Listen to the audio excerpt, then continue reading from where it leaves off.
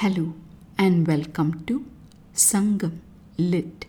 This is Nandini Karki, and in this episode we perceive the pride in a poet about her patron's fame as portrayed in Sangam Literary work Puranaanooru 231, penned about the Velir king Athiyamaan Nedumaan Anji by the poet Avvaiyaar. Set in the category of Pothuviyal Thinai or common themes, the verse informs us about a funeral custom. Yeripuna kuravan kurayal anna karipura viragin ஈம ஒள் அழல் குறுகினும் குறுகுக குறுகாது சென்று விசும்புற நீளினும் நீள்க பசுங்கதிர் திங்கள் அன்ன வெண்குடை one ஞாயிறு unknown புகழ் மாயலவே. In the previous verse, we heard this king's death being mourned by another poet, Arisil Kilar. Given the situation, can Avvaiyaar, a close friend of this king, an associate for many years, remain without rendering her thoughts on that shattering moment? The poet's words can be translated as follows.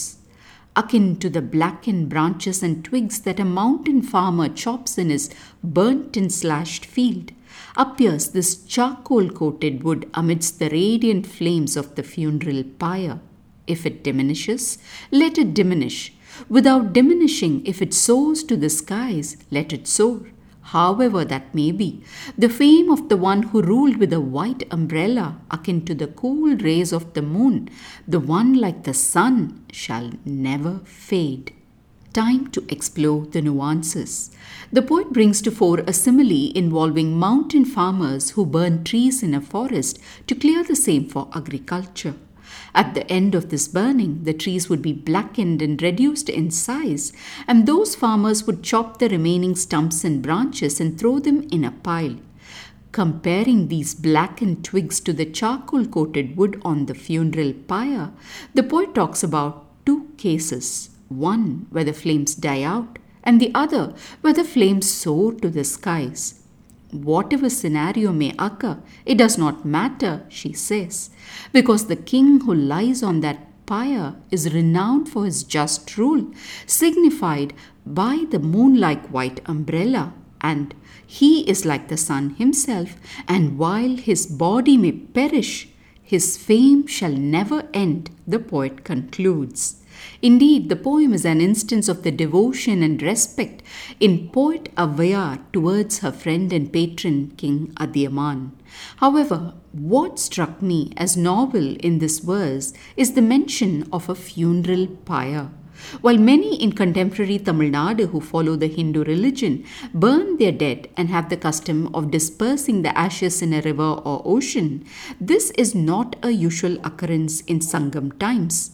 We see many mentions of burial urns, and this tells us that burying the dead was the more predominant custom. This is also corroborated by the discovery of burial sites in many excavations from this period. Still, this song talks about the burning of the dead, which tells us that this custom was practiced too, and somehow over the years this became the dominant custom of the Tamils. Considering that dealing with the dead is a unique marker of a culture, wonder how the transition from a burial tradition to a burning tradition occurred and what that signified about the religious and spiritual beliefs of the people then. Thanks for listening to this episode of Sangam Lit and journeying with me to ancient lands and minds. Please visit nandinikarki.com to share your thoughts and do spread the word about Sangam Lit. Until next time, Nandri Vanakkam.